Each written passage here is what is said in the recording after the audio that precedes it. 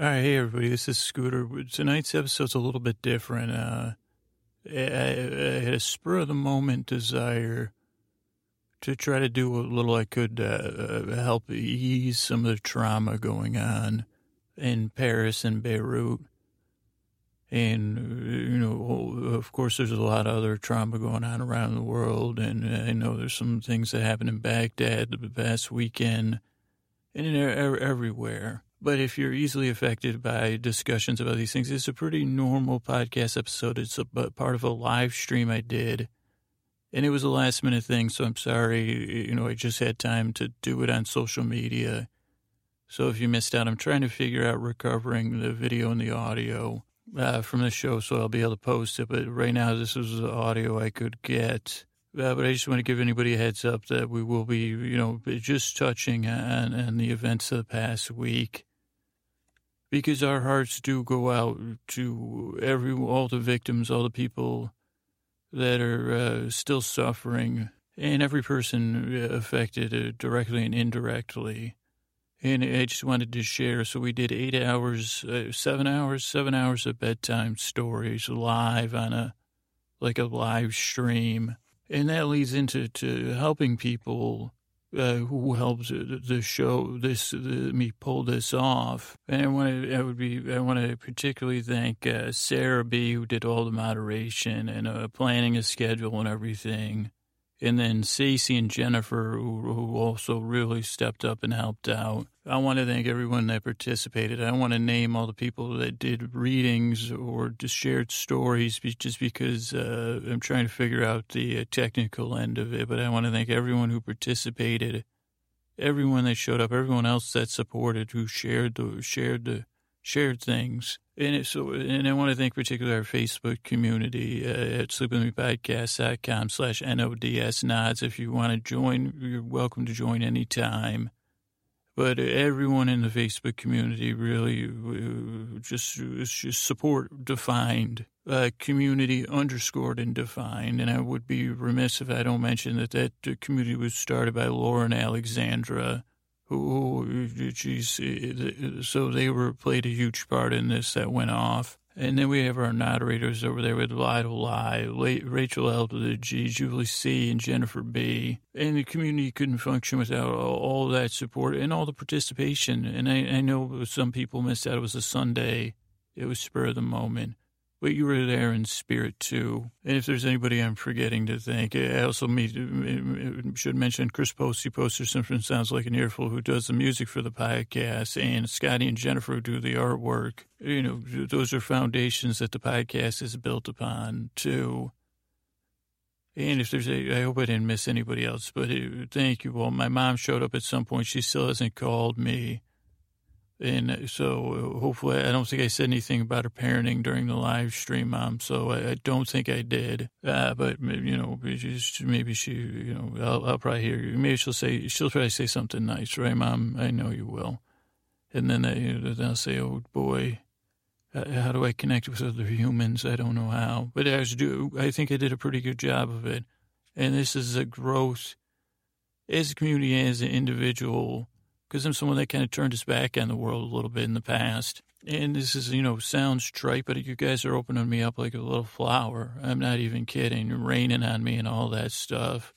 Worms, you got the murk and the muck that's giving me the nutrients. So I couldn't do it without all of you. And we all did it with the same spirit to show solidarity with the people in the deep, dark night right now, however they're feeling. And if you have any money, you can support some of the victims or some of the causes. They'll be in the show notes. If you don't look at the show notes, just call, Google American Red Cross, International Red Cross, Canadian Red Cross. And I'm sure you're Australia and England, you have, you guys, one of you probably founded the Red Cross, and they say Florence Nightingale. Okay, sorry about that. Be hearing from the Florence Nightingale Foundation soon, but that's fine. So if you can donate, that's one thing. And the other side of it is if you're hearing this because you're facing some trauma or you're in crisis because of these events, because of your reaction to these events, or because of something totally unrelated to it, reach out for some help, okay? And that'll be in the show notes too. But all you got to do is you just Google crisis helpline or crisis text line, because there's support out there and there's people that want to help you, and they're trained professionals who know how to help and can find you the resources. So if you're in the middle of the deep, dark night and it's not just a sleep issue, it's something more, or you're not sure, you say, geez, I don't know, go ahead and make that call, make that text, please, because there's people that do care. And so I think that's it. The show was done live, so it's going to sound different than a regular show. It'll sound different. And then also my dog snored through the entire live stream. This is just a snippet. This is a little hour portion, a little story, trending Tuesday. Well, this wasn't a trending Tuesday. It was something that was trending, but it was just one trending thing. And it was related to how the live stream started. So again, I can't express my sympathy in my heart if I felt desire to do anything for anyone out there that's been impacted by these things, and my pride that people that listen to this podcast are willing to come together to help and show you that, yeah, you can reach out for help because there is help out there. And I'm sorry for the deep, dark night all you people have had to face, okay? So let's start the podcast. Thank you. Well, thank you for your help getting this going. Everybody that's out there watching this feed, I just wanted to get something going. I do a podcast to help people fall asleep. And with everything that's happened, it just hit me yesterday. Was that yesterday? Yeah, that there's not a whole, I just said, this is kind of what my podcast is about. Just being someone's companion when they're alone in the deep, dark night is what I say on the podcast, but just via silly bedtime stories. And so I thought we could do it, and we could do it as a community and as a greater community, because I know it's getting to late Sunday night in Paris, and also for all the people in Beirut that were also affected by things. I just thought we could do something together for the next few hours as the night goes through to closest dawn as we can get in Paris. Just take turns, and I can tell boring bedtime stories. And anybody that joins in is welcome to. I've never used Blab before, so it'll be a little bit of a learning curve. But I'm pretty good at staying calm and using lulling, soothing tones. So I hope that sounds good. And maybe at the top of every hour, close to the top of every hour, we can, I don't know if I need these headphones. We can reset.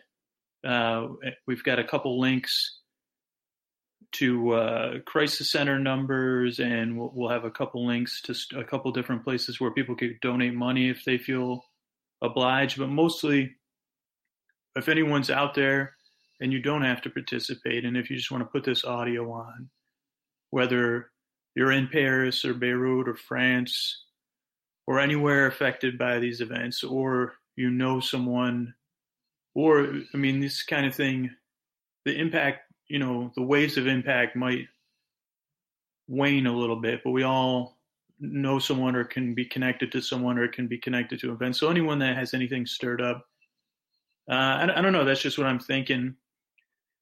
And I mean, there's not much. I don't know. I said, yeah, well, let's see how it goes. I guess what I'll do is I'll just get started with lulling, soothing tales.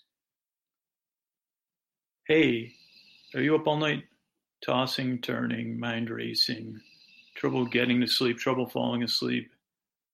Well, anyone is welcome right now. If there's anything keeping you up tonight, whatever it might be, I'm here to distract you from that. And what I'm going to do is I'm going to tell a little story. There's just some stuff. There's a weird coalescence going on that led to this live stream. and it's really unexpected. So I think there might be a story in there. I'm going to be here to take your mind off of things. I'm going to use lulling, soothing tones. My dog's snoring in the background, so I'll also be using dog snores, lulling, soothing tones, pointless meanders. As serious as everything that's happened is, I'm going to try to be as lighthearted as I can. I'm going to do my best to create a safe place here where you can set aside whatever's happened, whatever's going through your mind, your body, your spirit, whatever's been going on with you. I want you to be able to set that aside, even if you can only partially set it aside. I want you to, take your mind off of things and just distract you for a little bit. Now, this is normally a podcast that comes out 3 days a week, but tonight I think it's just turning just past 10, and I want to help carry any Parisians or any other people, anyone from Beirut, anyone else through the deep dark night. And it has been especially dark lately, but it doesn't have to. I just want to do my best to accompany you and be here for you. So, it's strange what led me to think of this podcast, because it was Friday night, and everything that had been happening was on my mind, but I was also scrambling to get a podcast. I was recorded a podcast, and then afterwards, Friday night, I was watching Metastasis to take notes for the podcast. And as it was getting later, and I was taking breaks, I started checking Twitter or catching up with people. And I noticed, and I kind of forgot about this, but and I'll probably mispronounce his name, but Shia LaBeouf, I think, was doing a live stream of 48 hours or 72 hours of watching all his movies nonstop. And at first, I didn't really think anything of it. I'd heard about it earlier this week, and he's someone that he can be somewhat of a polarizing figure. But if we put aside that, whatever, his public persona, I guess, if we could put that aside, I don't know. I just saw it on Twitter, and someone had said, "Oh, I was watching him watch his movies," and I was like, I don't know if it was a voyeur in me, but I said, let me check this out. I guess I don't know if I have I had a harsh view of him in the past, or I don't know him, so it's just his public persona. But he seems like he's been going through a lot that I could relate to over the past year or two. So I don't know. I was like, I'll check it out, and I got to tell you, like, I just randomly clicked on it. My phone was on mute because I was trying to watch Breaking Bad and not get distracted by my phone and take notes. But it had this amazing image of just these two movie seats. And now I didn't know where I picked up the stream. So it just had these two images of these two movie seats. And it was in the, I don't know if it was, they were shooting at what type of camera they were using, but it was nicely framed. And it just looked good. It was old movie seats. And I just done a podcast episode that hasn't come out about my relationship with movies. And the image just immediately caught my eye. And then, like, in and out of the frame would come people that were cleaning up the floor and stuff. And I said, geez, like, did I miss the whole thing? Or is this some extended break?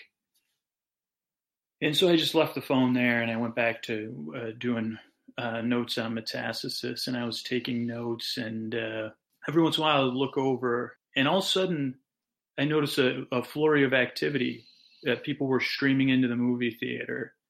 It was on mute, and I don't know what it was about it, but it really it hooked me. It hooked me. And we could have endless debates about whether he was doing art or whatever his intentions were. I don't know. And I don't think like it, I think it is important, and maybe he should get some credit, or not. But it's not really that important because all of a sudden, like these people started streaming in the movie theater, and he came in and he sat down and he was wearing like a heavy winter coat and a sweatshirt, and he was drinking a soda with and immediately there was just some richness there, like especially because it was on mute. I had to stop what I was doing, and I was sucked in. And he sat down and he had this movie theater soda cup, and he had no lid or no straw on it. And I said, "Wow, like that's a risky move at a movie theater. I mean, in my opinion." But he was drinking his soda, and I was like, "Jesus, a movie theater cold, or is he a cold person and he needs two layers?"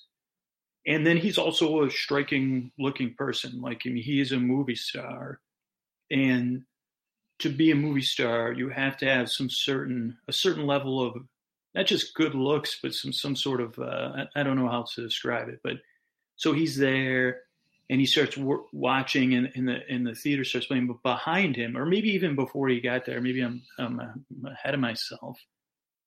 Other people started coming in, and this is the kind of thing like as I was watching it unfold. Now I was totally clear headed and under the influence of no things, but I could imagine if you were under the influence and you were smoking something, for example, this would have been even more perplexing. And then I was like, man, is there an intention here for people that are really high to be watching this?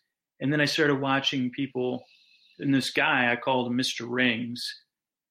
Obviously, there was like the primary seat where is it Shia or Shia? Shia. Mr. LaBeouf was sitting, and then which was in the main part of the frame of the movie frame, and then there was a couple seats behind him, and this guy, well dressed 20-something guy, kind of looked like maybe he was upper level startup material. He was like sitting on the seat. He was kind of doing some work in the room a little bit. He had on 2 rings on his right hand, and I think one on his left.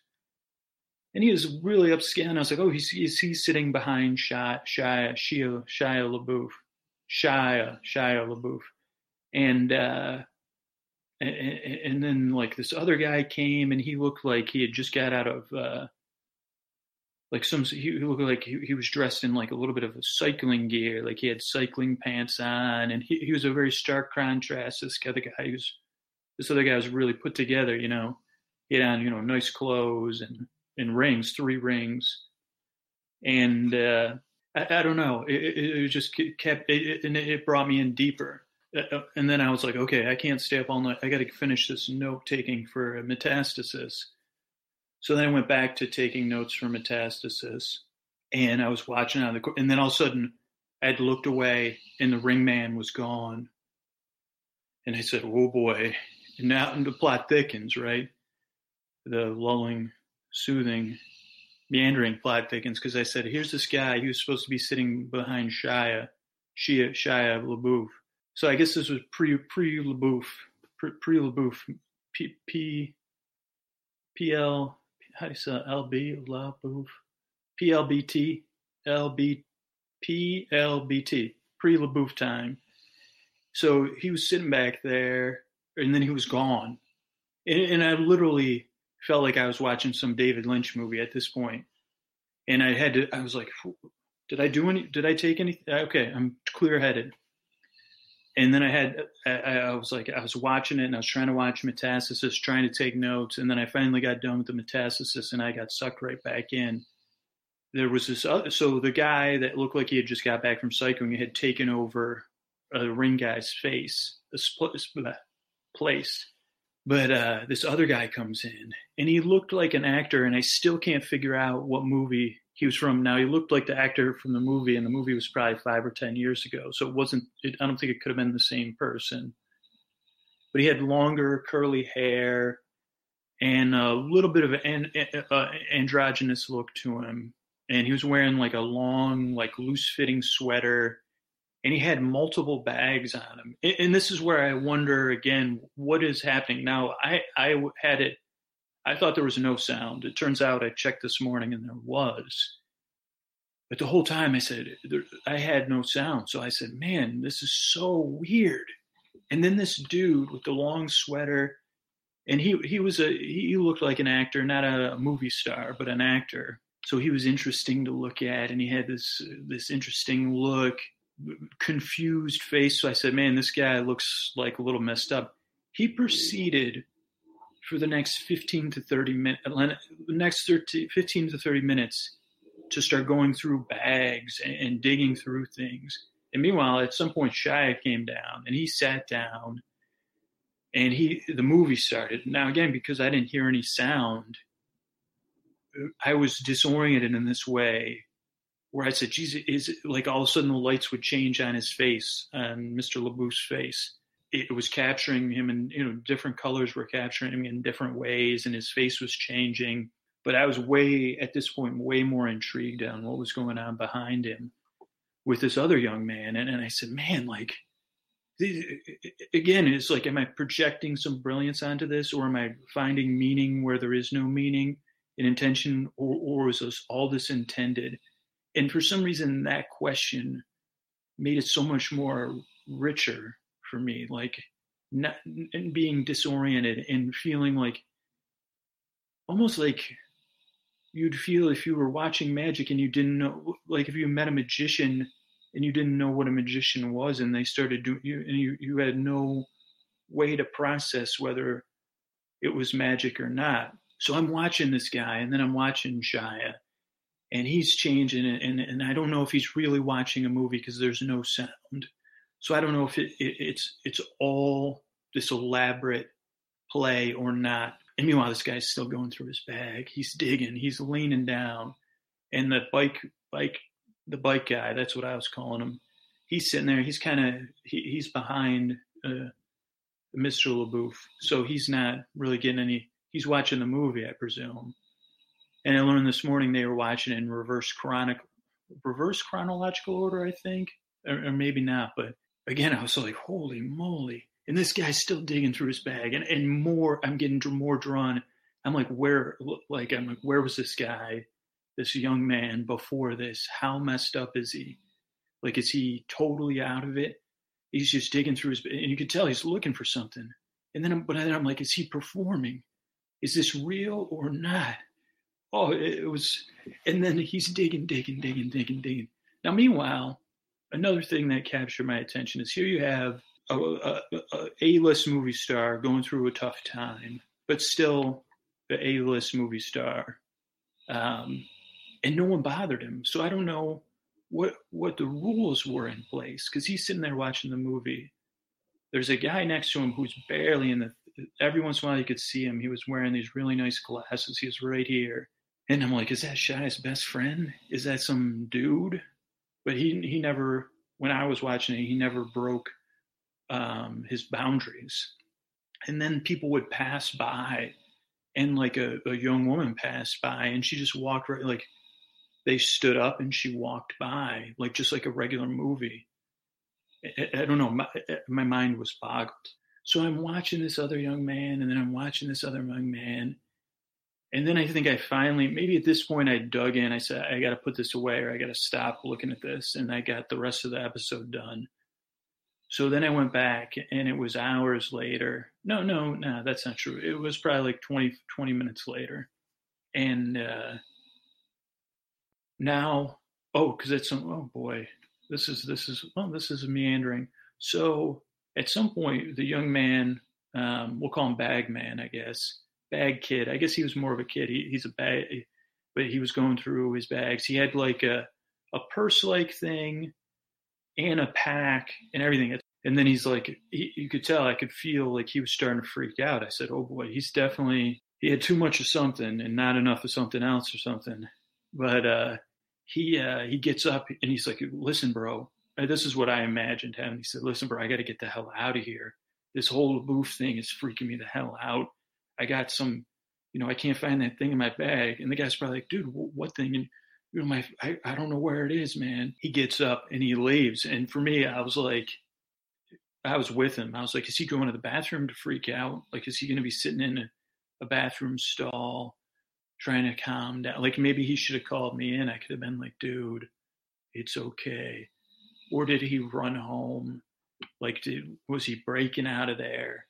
So at some point that had occurred. Like, he had made a run for it, in my opinion.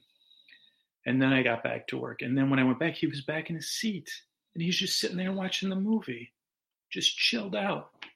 So I said, whatever was in his bed. I said, well, maybe he wasn't freaked out. Maybe, I don't know. But whatever it was, he found what he was looking for. And then he's sitting there.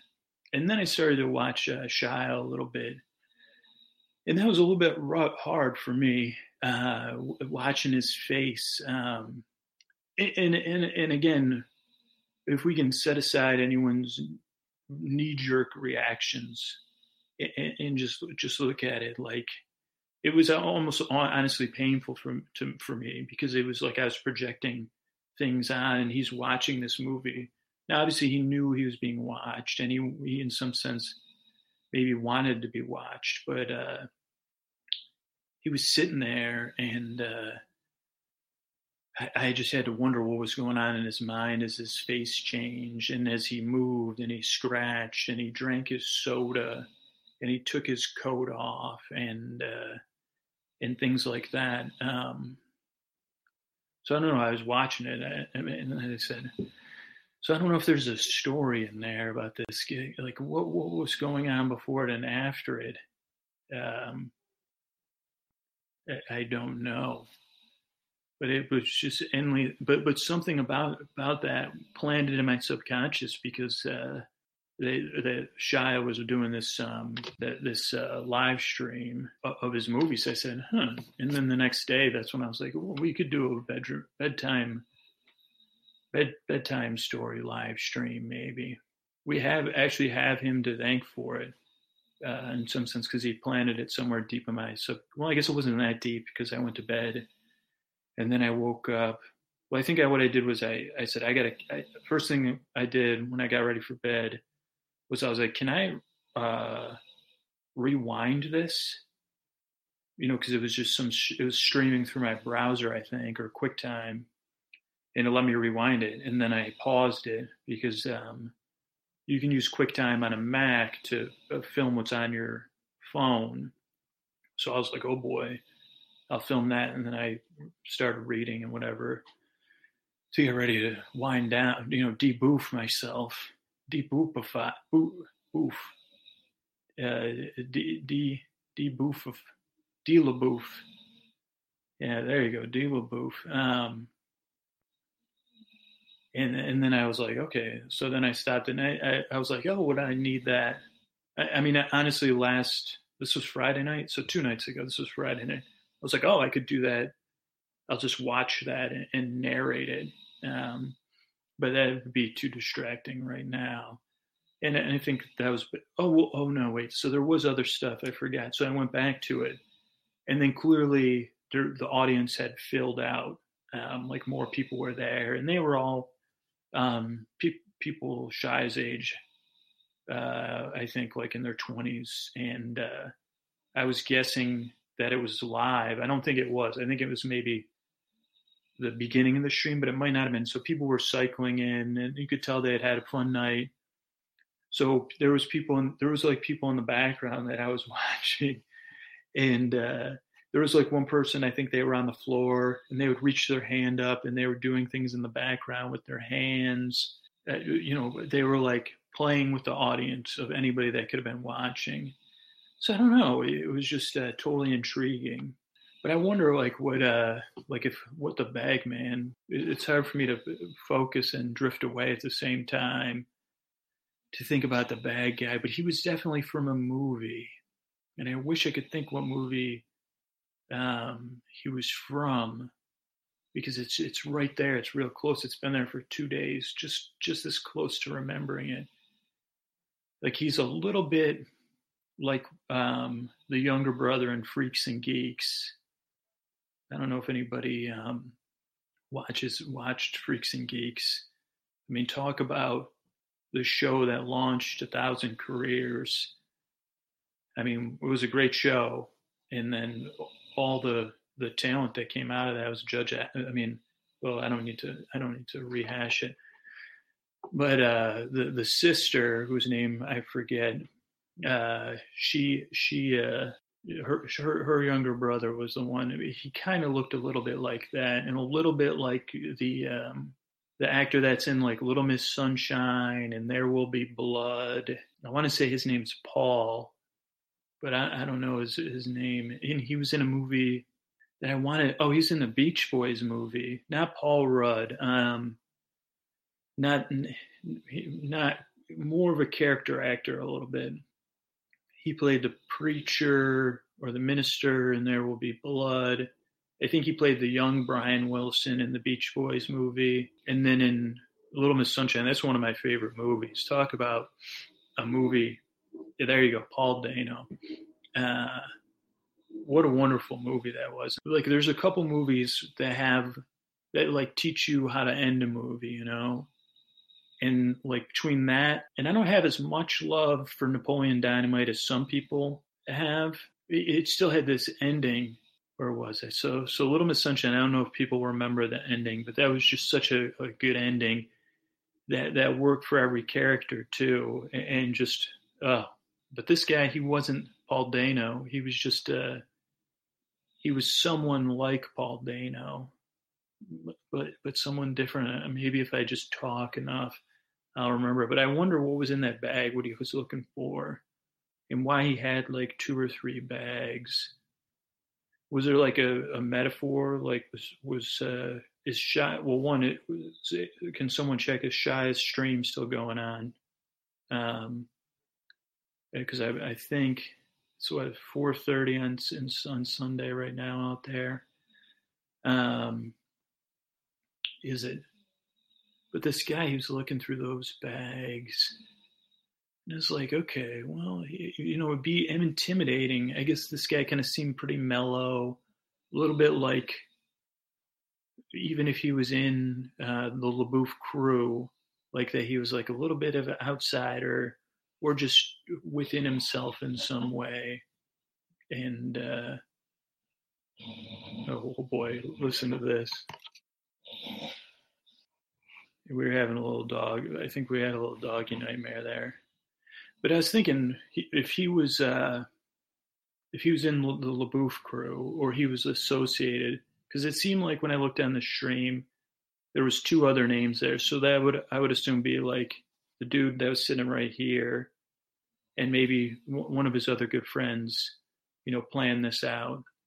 And again, I can't understand everything, but I got to say, even though some people might say, "Oh, this was so narcissistic," but it's like doing something or a cry for help, and it could very well be that he's doing this long stream. But in some sense, when you do something and you're going to be criticized and you're a public figure, I don't know. I guess I can't take any criticism because it was so delightful for me.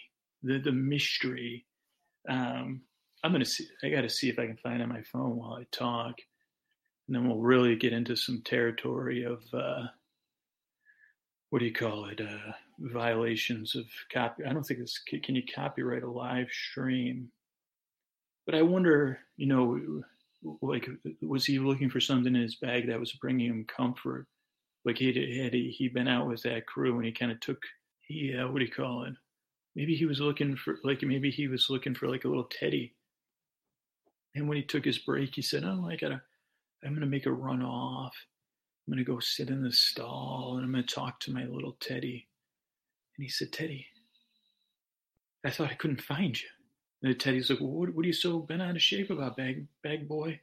"What, Teddy, I thought I couldn't find you." "Well, I'm right here. I've always been here. I'm your little teddy bear, your little teddy boo." He said, "Well, I didn't want to know which bag I put you in." "Well, Ted, I'm not in any bag. I'm inside of you, buddy. Why don't you go back in that movie theater and look at the back of Shia LaBeouf's head and watch him laugh and watch him stare at that movie." Well, Teddy, I'd just rather sit in the stall here with you. Well, no, no, no.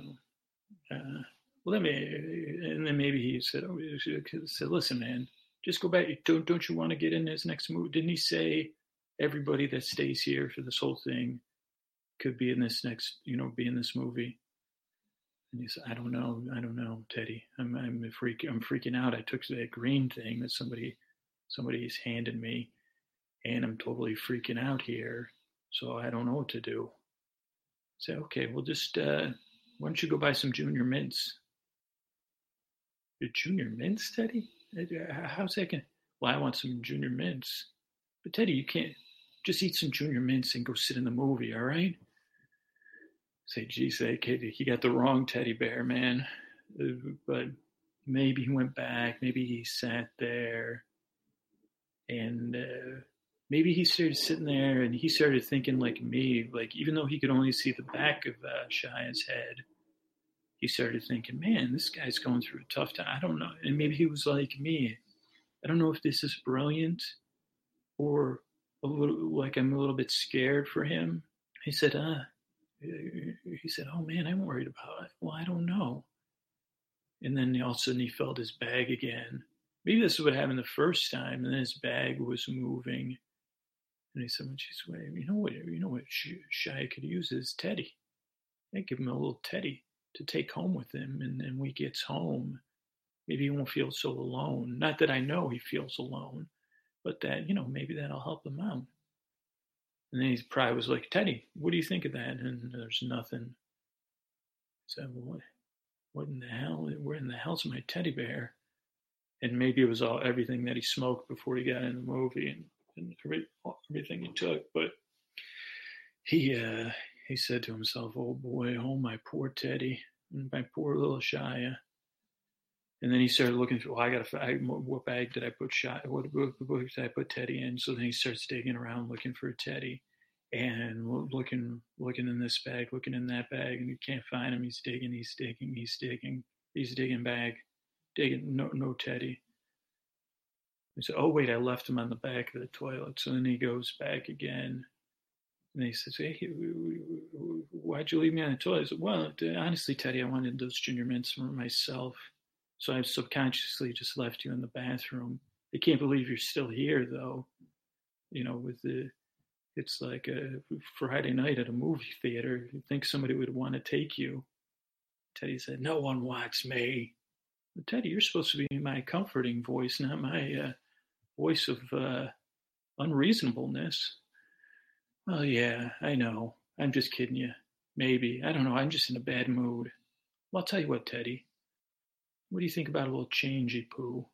Tell you what, Teddy. What do you think about going home with Shia? He's going through. Well, I don't want. No. I don't want to do that. No, Teddy, really. He's kind of my friend. Like we're kind of like. I think he calls me. He calls me the purse guy, and then he says, "I love you, purse guy." But I mean, he doesn't say it mean. He's not a mean guy, I mean, he can be mean, but I'm not going with that guy. Well, Teddy, I'm going to put you in the hood of his coat. You don't have a choice because you're not really real. Well, then what's going to happen to me if you send me with him and I'm inside of you? What? I don't know. And so then he put Teddy into the Shia's hood. And then he said to himself, well, this is getting a little too much like those two movies that already were made. So we better give Teddy some different orders other than being an ornery bear. And so then he took the bear, he put it in Shia's hood of his coat. And as this was happening, this misty mist filled the theater. Poured in. No one could see it but me because I was watching it. I had my phone. I had like an eye mask with my phone, so like this. My smaller phone, though, eye masked in. I've attempted that before because I saw those I saw the virtual reality things, and I said I'm not paying for that. And then I saw Google had cardboard ones, so I said okay, maybe I could watch a movie with the phone against my face, but that didn't work. And what was my point? Oh, that's when I was watching this. The mist creeped in through the movie theaters. And it coalesced around Shia's hood of his coat with the faux, what do they call it? Faux fur. And he had taken it off and it was hanging over the back of the seat. And all of a sudden, the mist, it put the guy on the bicycle to sound, a deep sound asleep.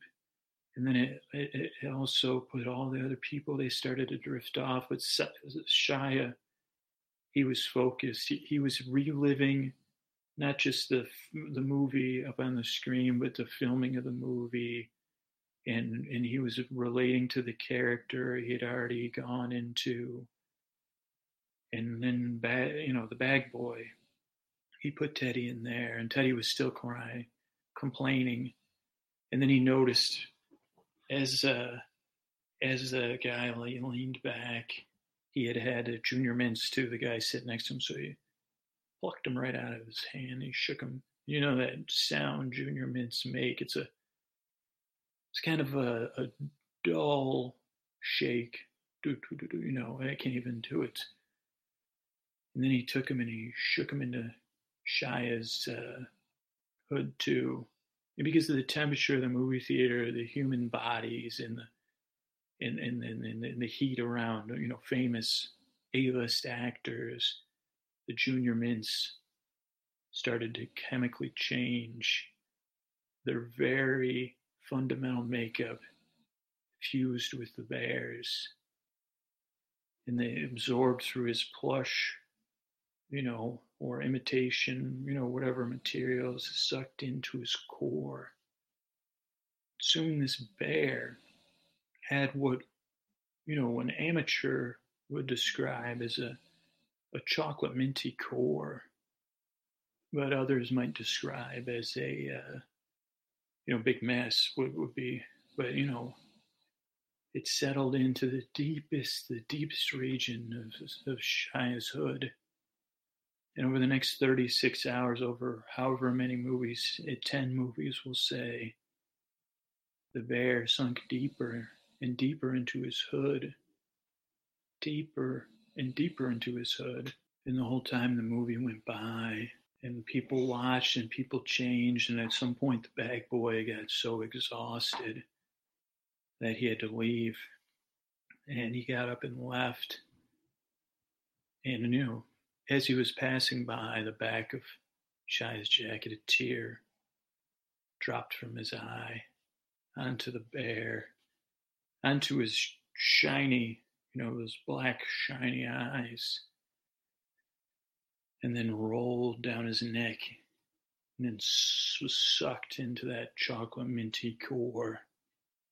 And then he was off, and then he got like 5 blocks away and he realized that his Teddy was this like rare Beanie Baby he had forgotten because he was so high.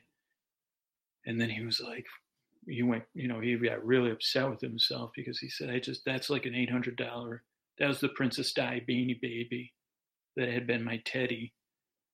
And I just soaked it in Junior Mints and left it in Shia. And the last person that needs a ruined, expensive Beanie Baby is Shia LaBeouf. But he went home, he slept it off.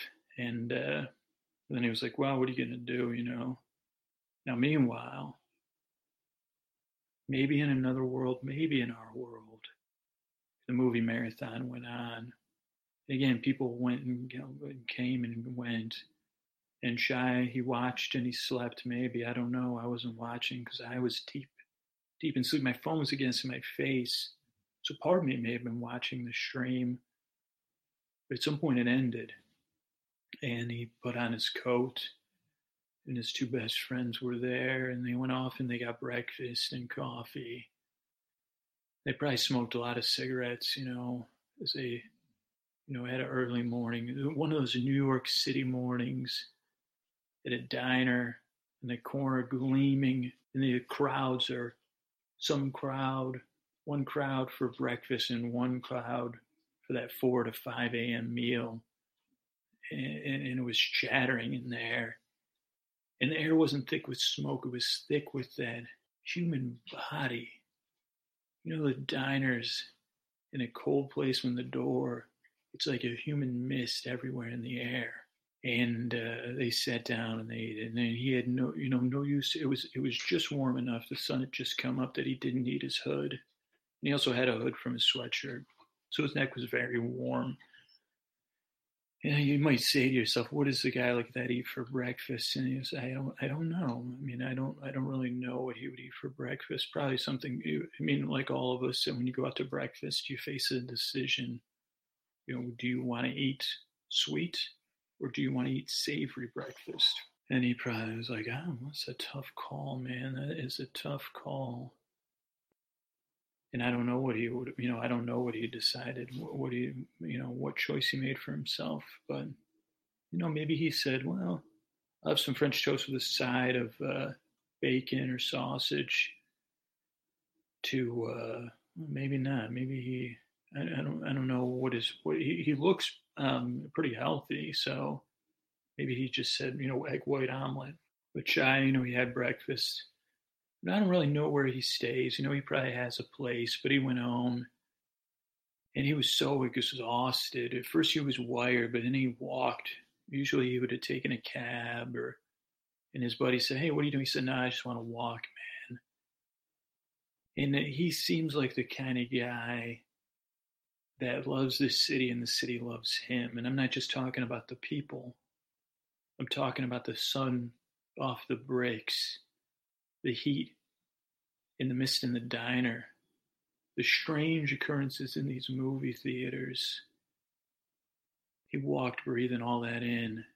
And in some sense, we all need a star.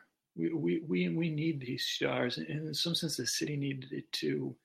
He was stepping over, 5-day-old banana peels and walking past the subway, wafting up fumes that, where the heat of the subway was hitting the cold of the morning air, but still, that smell was hitting just in this right pocket. And Bashai, he kept walking, walking and walking. And he stopped because he passed this abandoned store and he caught a look of his jacket and his double hood action. Because at this point he had put his hood up, just he said, "Well, rather lay low. I'm kind of getting tired." But he caught a look of his big hood in the back, and there's something about those puffy hoods that's nice. And it's like an 8 o'clock sun off of the store window. And he took a couple breaths, and he didn't even know what he was looking at. I mean, I'll tell you what he was looking at was that at some point, the bear had fused itself to his hood. So now the hood of his coat had taken in a bear whose core was chocolate and mint, but no longer. The molecules had reformed into some other something. And Shai, he kept walking. But meanwhile, this early winter sun was on his coat. And I think his coat was almost an army green, maybe with a little beige in there. And it was not just reflecting the sun's rays, it was absorbing them. And at the same time, trickling out from his hood were the molecules that had once been Junior Mints and at this point now we know a Princess Di Beanie Baby, probably currently valued at probably $800. No longer this one. And I should probably stop and redirect things and say that I had written, once upon a time I tried to write a musical about Princess Di. I don't know if I've talked about this on the show, but I think it plays into this story. I tried to write this musical about, at some point I wrote this musical. It was about a big store, like I called it Al's Mart. And I don't know if I ever talked about this on the podcast before, and I don't write music. And this was probably 15 years ago. well after Princess Di had passed away, and I don't know what year JFK Jr. passed away, um, but it was not super long after he passed away, and it was about that this Alsmart, we'll say, had found a way to take celebrity spirits out of the atmosphere or out of the what do you call it, the on their way to wherever the spirits go after their passing, but inject them into their employees to maybe increase efficiency. And at this one particular Alsmart, they had captured the spirits of Princess Di, Dodi Fayed, and JFK Jr. And they had all started working there around the same time. Now, one should note that Princess Di was management, and Dodi and JFK Jr. were line level employees. And the musical was based on that. It was the high point of the musical was this song. I can never remember the name of it. I'm not sure if it's a Roxette song or Lord, I don't know, but it goes do do do do do do do do do do do. It's a woman sings it, and but it was like Dodie and Princess Di were in opposition to each other and still in love because their spirits were still in love. And the high point was that Dodie was leading a workers' revolt against Princess Di, and this main song was that song line do do do do do do do do do. But it was like Dodie doesn't work here anymore. And then he ripped off his smock. I was so early on, I didn't realize that not Ipanema. It's a '80s pop rock song. But yeah, I don't have the tone to carry it, and if I did, I would have to jack it up. But so that musical is ironic because there was something about this Beanie Baby that the Beanie Baby knew that it was related to Princess Di. And as a Beanie Baby, as shy as jacket, it didn't heat up perceptibly to him because it was reflecting enough light and he had his body heat inside. But as he walked, the molecules started to spread, and there was a Princess Di level molecule there. And you could say it was spirit. You could say it was the force. You could say it was some evolutionary drive. You could say it was just the good of the bag boy who cared about shy enough to put this thing in the back of his hood. And I mean, the junior mints, you say, well, maybe if you weren't so high, you wouldn't have put the junior mints in there. But, we can't do that. And so Shia walked.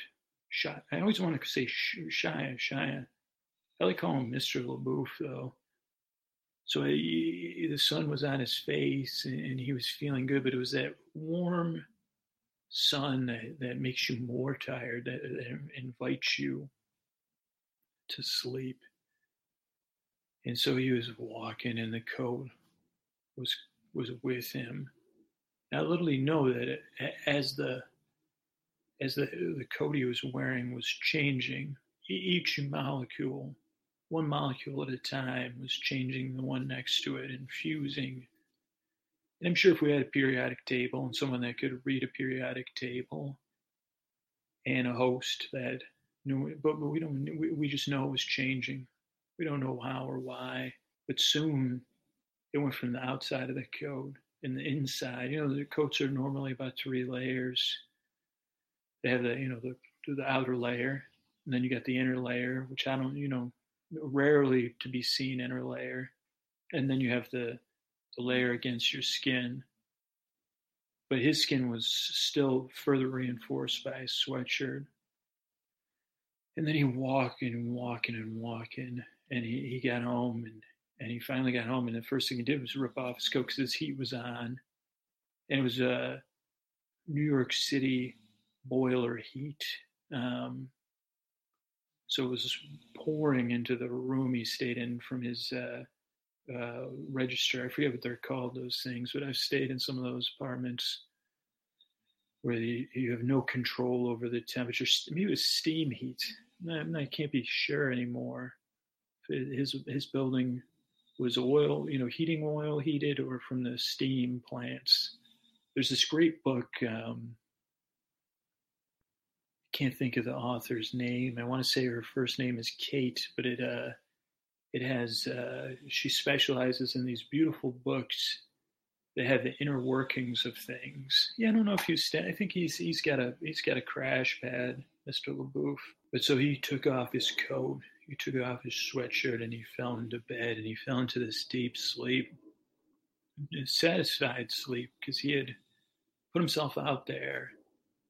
He probably knew there was going to be some people that enjoyed what he did, and some people that were like highly critical of what he did and saying, "Oh, that LaBeouf," But he got sucked into that daytime exhausted sleep where some of us, you crave it. It's like more than a nap, but it's not bedtime. But for him, it was. He had been up for a few days, and the sun was still coming in, and his heater was pouring heat out, and meanwhile, he didn't realize that his sweat had gone into that coat, so his coat was chemically changing even as he slept deeper and deeper. And he had the strangest dreams. He dreamed that David Lynch came to him. Him and David Lynch went to Twin Peaks, and not to the current set of Twin Peaks, which I think is still shooting, but to the real Twin Peaks. And Kyle MacLachlan was there, and Shia was disoriented, even though it was a dream. He said, "What's going on?" And in the dream, David Lynch, said, "I want to teach you TM." David Lynch is a big practitioner of meditation and a big proponent of it, and donates a lot of money to it. And him and Kyle said, "I'll learn too, man. I'm up for anything." He said, as long as one of my favorite lines from that show was when Kyle MacLachlan, and I'll butcher paraphrasing him, he said, he always liked to buy pie when he was at the diner, himself a piece of pie. He said, you got to give yourself a little present every day. And he said, Shai said to him, actually, David Lynch said to Shai, said, this is meditation is you be able to give yourself a gift every day more than once a day. And Kyle said, so it's like it's a metaphysical pie. And Lynch just laughs. David Lynch has got great hair, and I think he's one of the few people that looks good in turtlenecks.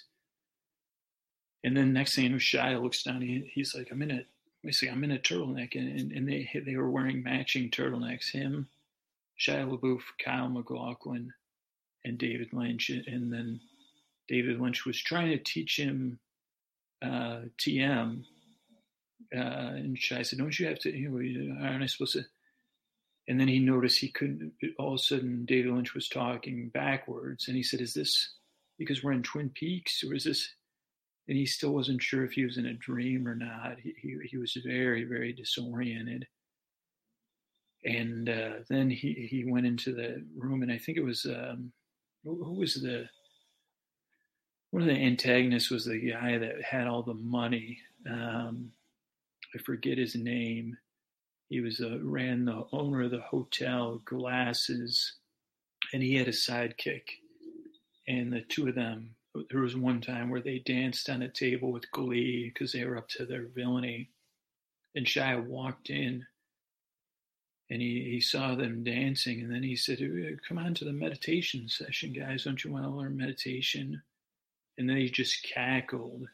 And then Shia, he was lost, and then all of a sudden a giant pie landed on him.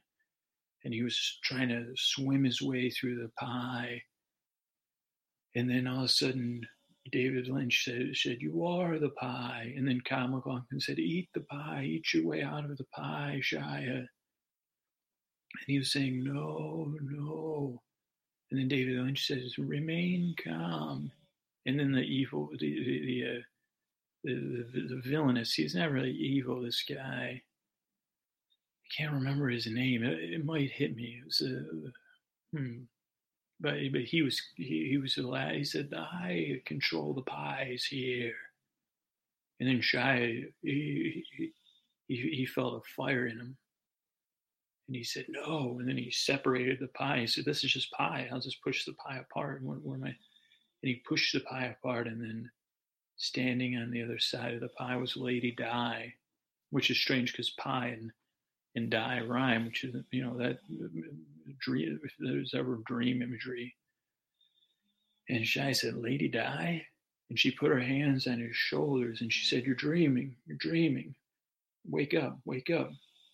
And he said, I know. But as he came awake, he still felt the hands on his shoulders. As he came, he said, "What?"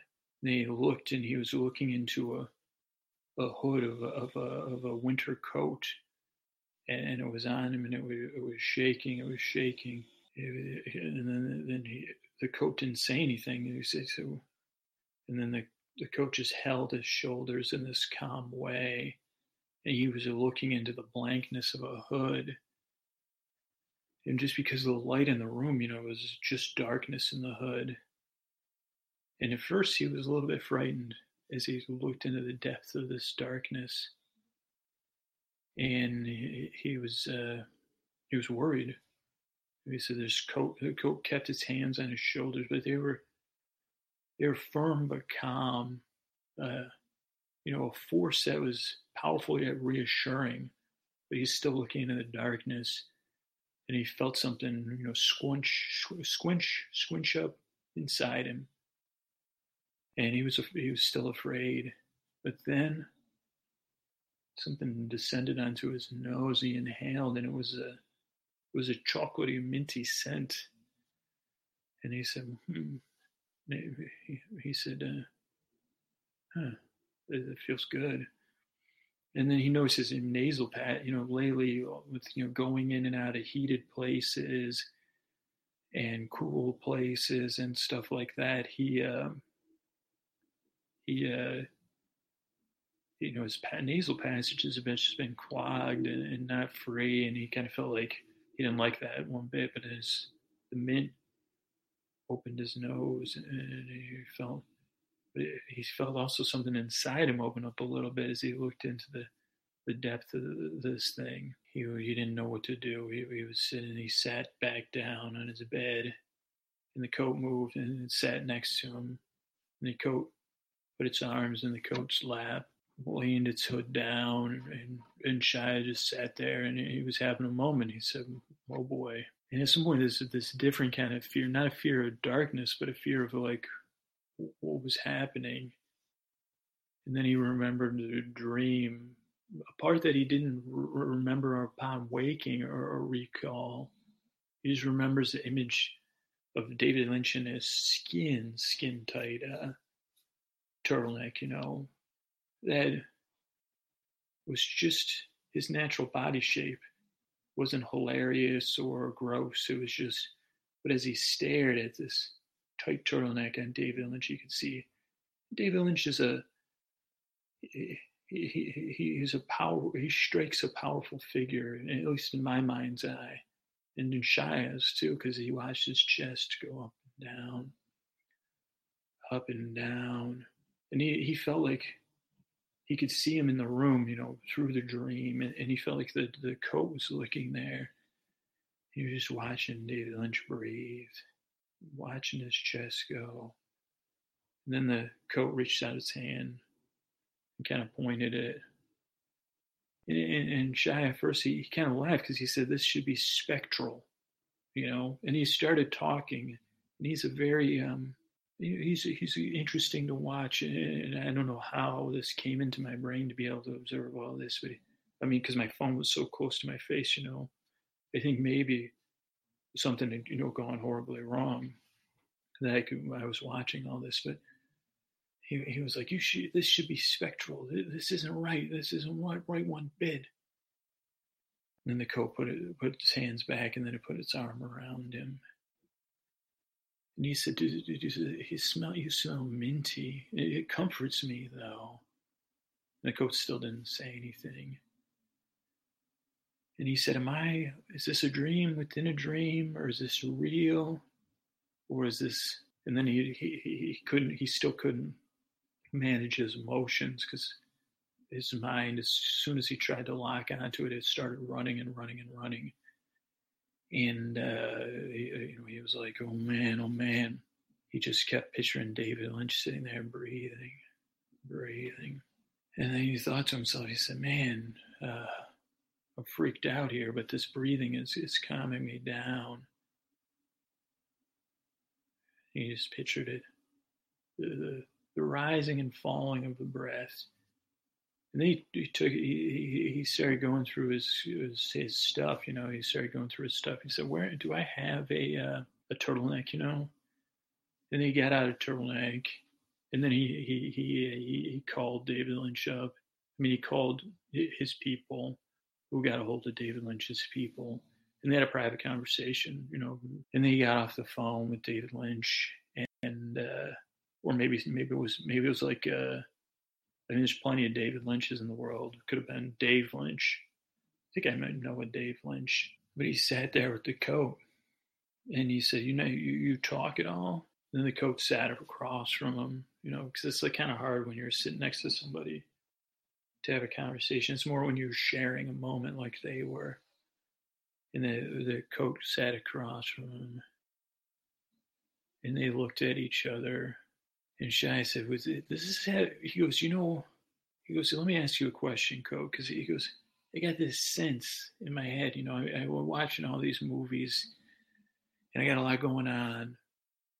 But at some point last night, there was this freaking dude behind me. And you think, I hosted this thing. I paid for all this. And I planned it out. I didn't know how it was going to go. But I said, this would be, my buddy, super cool glasses, he said, this is going to be great, Shai. But he goes, this guy, he was going through his bag for like 25 minutes. And it was driving me nuts. But I said, Shai, you're on camera. You're supposed to be watching this movie. Just pay attention to the movie. And then I was trying to pay attention. But he's got something to do with this. And then he said, the jacket just kind of sat there. And he said, and then Shia said, wait. He called up his buddy. He said, that kid, with the long sweater and the two, the bag. He goes, Bag Boy. So what's Bag Boy's phone number? I got to call him. And he called up Bag Boy, and he said, listen, man, I'm sorry. He goes, I was calling you. He goes, did I call you Mr. Purse? He goes, I don't remember, Shai. He goes, listen, I'm sorry. Sometimes I get freaky. I get high energy. I get freaked out. He goes, I shouldn't have been mean to you. He goes, well, I didn't see it as mean. He goes, but I accept your apology. And he goes, listen, man, could I trust you if I tell you something weird? Because he goes, I know you were sitting behind me going through some stuff. He goes, I don't know. He goes, I can't. He goes, I got something going on here, and I talked to David Lynch about it, and he said, he told me to get to a theater with red velvet curtains, and put a mic up and see if my jacket would sing. And then he said, good day, sir. And he goes, does that make any sense to you? And the bag boy said, what? I'm sorry. And Shai said, well, maybe I should back up. He goes, I got this jacket here. It's come to life. My coat, my winter coat has come to life. And he goes, well, kind of. He goes, it's not the life of the party, He goes, it's it's just a talk. He goes, it doesn't talk. He goes, it's like an animated coat. He goes, what do you think I should do? And Bag Boy, he says, that coat you had at the movies. He goes, yeah, the coat I had at the movies. He goes, huh? He goes, did you look in the hood of that coat? Shai goes, did I look? He goes, I looked beyond. He goes, I looked into that hood of that coat, and I looked beyond the hood of the coat into the darkness. And the kid said, well, what did you see? He said, well, I saw David Lynch from my dream in a tight turtleneck breathing. He said, David Lynch. He goes, could you look in the hood of the coat again? And he goes, he goes, listen, man, I'm on the phone with you right now. I'm looking in the coat. What do you want me to look for? He goes, do you see a Beanie Baby in there? He goes, does it smell minty in there? And he goes, chocolate mint, man. Yeah, definitely chocolate mint. And he goes, okay, can you ask the coat ask the coat something about Diana, Princess Diana? And he says, hey, do you know this Shia? He says to the coat, he says, do you know Princess Diana? You know? And the coat goes, and the kid, he says, hey, yeah, this coat says it knows Princess Di. And the bad kid says, yeah, I think it's, he goes, I think the coat's there to help you, Shia. Thanks for calling and apologizing to me. Means more to me. He goes, you did hurt my feelings, actually. But now you called to apologize for hurting my feelings. Like, I see in this new way, and I believe you about the coat. So I think it's going to be fine. And he said, okay. And he said, I'll see you later. And he goes, the coat's there to help you. And then the Shia hangs. He goes, are you here to help me? Should I wear a turtleneck now for the rest of my life? And he said the coat did like a little, like it was laughing. And he said, okay. So Shia, he was pretty high strung, it was early in the morning. So he breathed a little bit in a different way, and no pressure, relaxed breath. He felt safe. He said, so you're here to help me? And the coat said, he said, can I still wear you? And his coat said, he said, so the only thing I need to worry about right now is breathing like David Lynch. And the coat started to rise and fall like he was breathing. Shy, his breath started to fall in line with the coat. But as he breathed out the coat, as she breathes out, I guess at this point we should, I mean, I think junior mints are general gender neutral, but Lady Di is a woman. And every time the coat breathed out, the room filled with chocolate mint. And every time Shia breathed in, and now he's wearing a turtleneck, he looked a little bit different than you'd expect him to see. He felt something open up. First it was his nasal passages, then it was his pores. Then it was something inside him. There was something about this connection to David Lynch into the coat that he just sat there and he knew he was going to be okay, that this coat had, by some impossible string of occurrences that Shia had initiated, both by being a little bit unkind to this young man, but also by risking public humiliation or public criticism by doing this movie marathon, that he had set things in motion. But then motion started at the same time, and this other young man put the bear, his bear that was, slightly critical, but also there to comfort the bag boy. He put him in Shia's hood and fused the bear unintentionally with Junior Mint's. And the bear had fused with Shia's coat and the spirit of Lady Di, Princess Di. And probably more, not her princess spirit, but her humanitarian spirit. And somehow the artistic side of Mr. LaBeouf, that created something for me, set this in motion today, which is weird. But he remembers, as David Lynch remembers, to just picture a man in a skin tight, but not offensive, or just a comforting rising, falling of a coat's breath, or a man in a turtleneck's breath, or your own breath, when you need a little comfort. So that's the end of that story.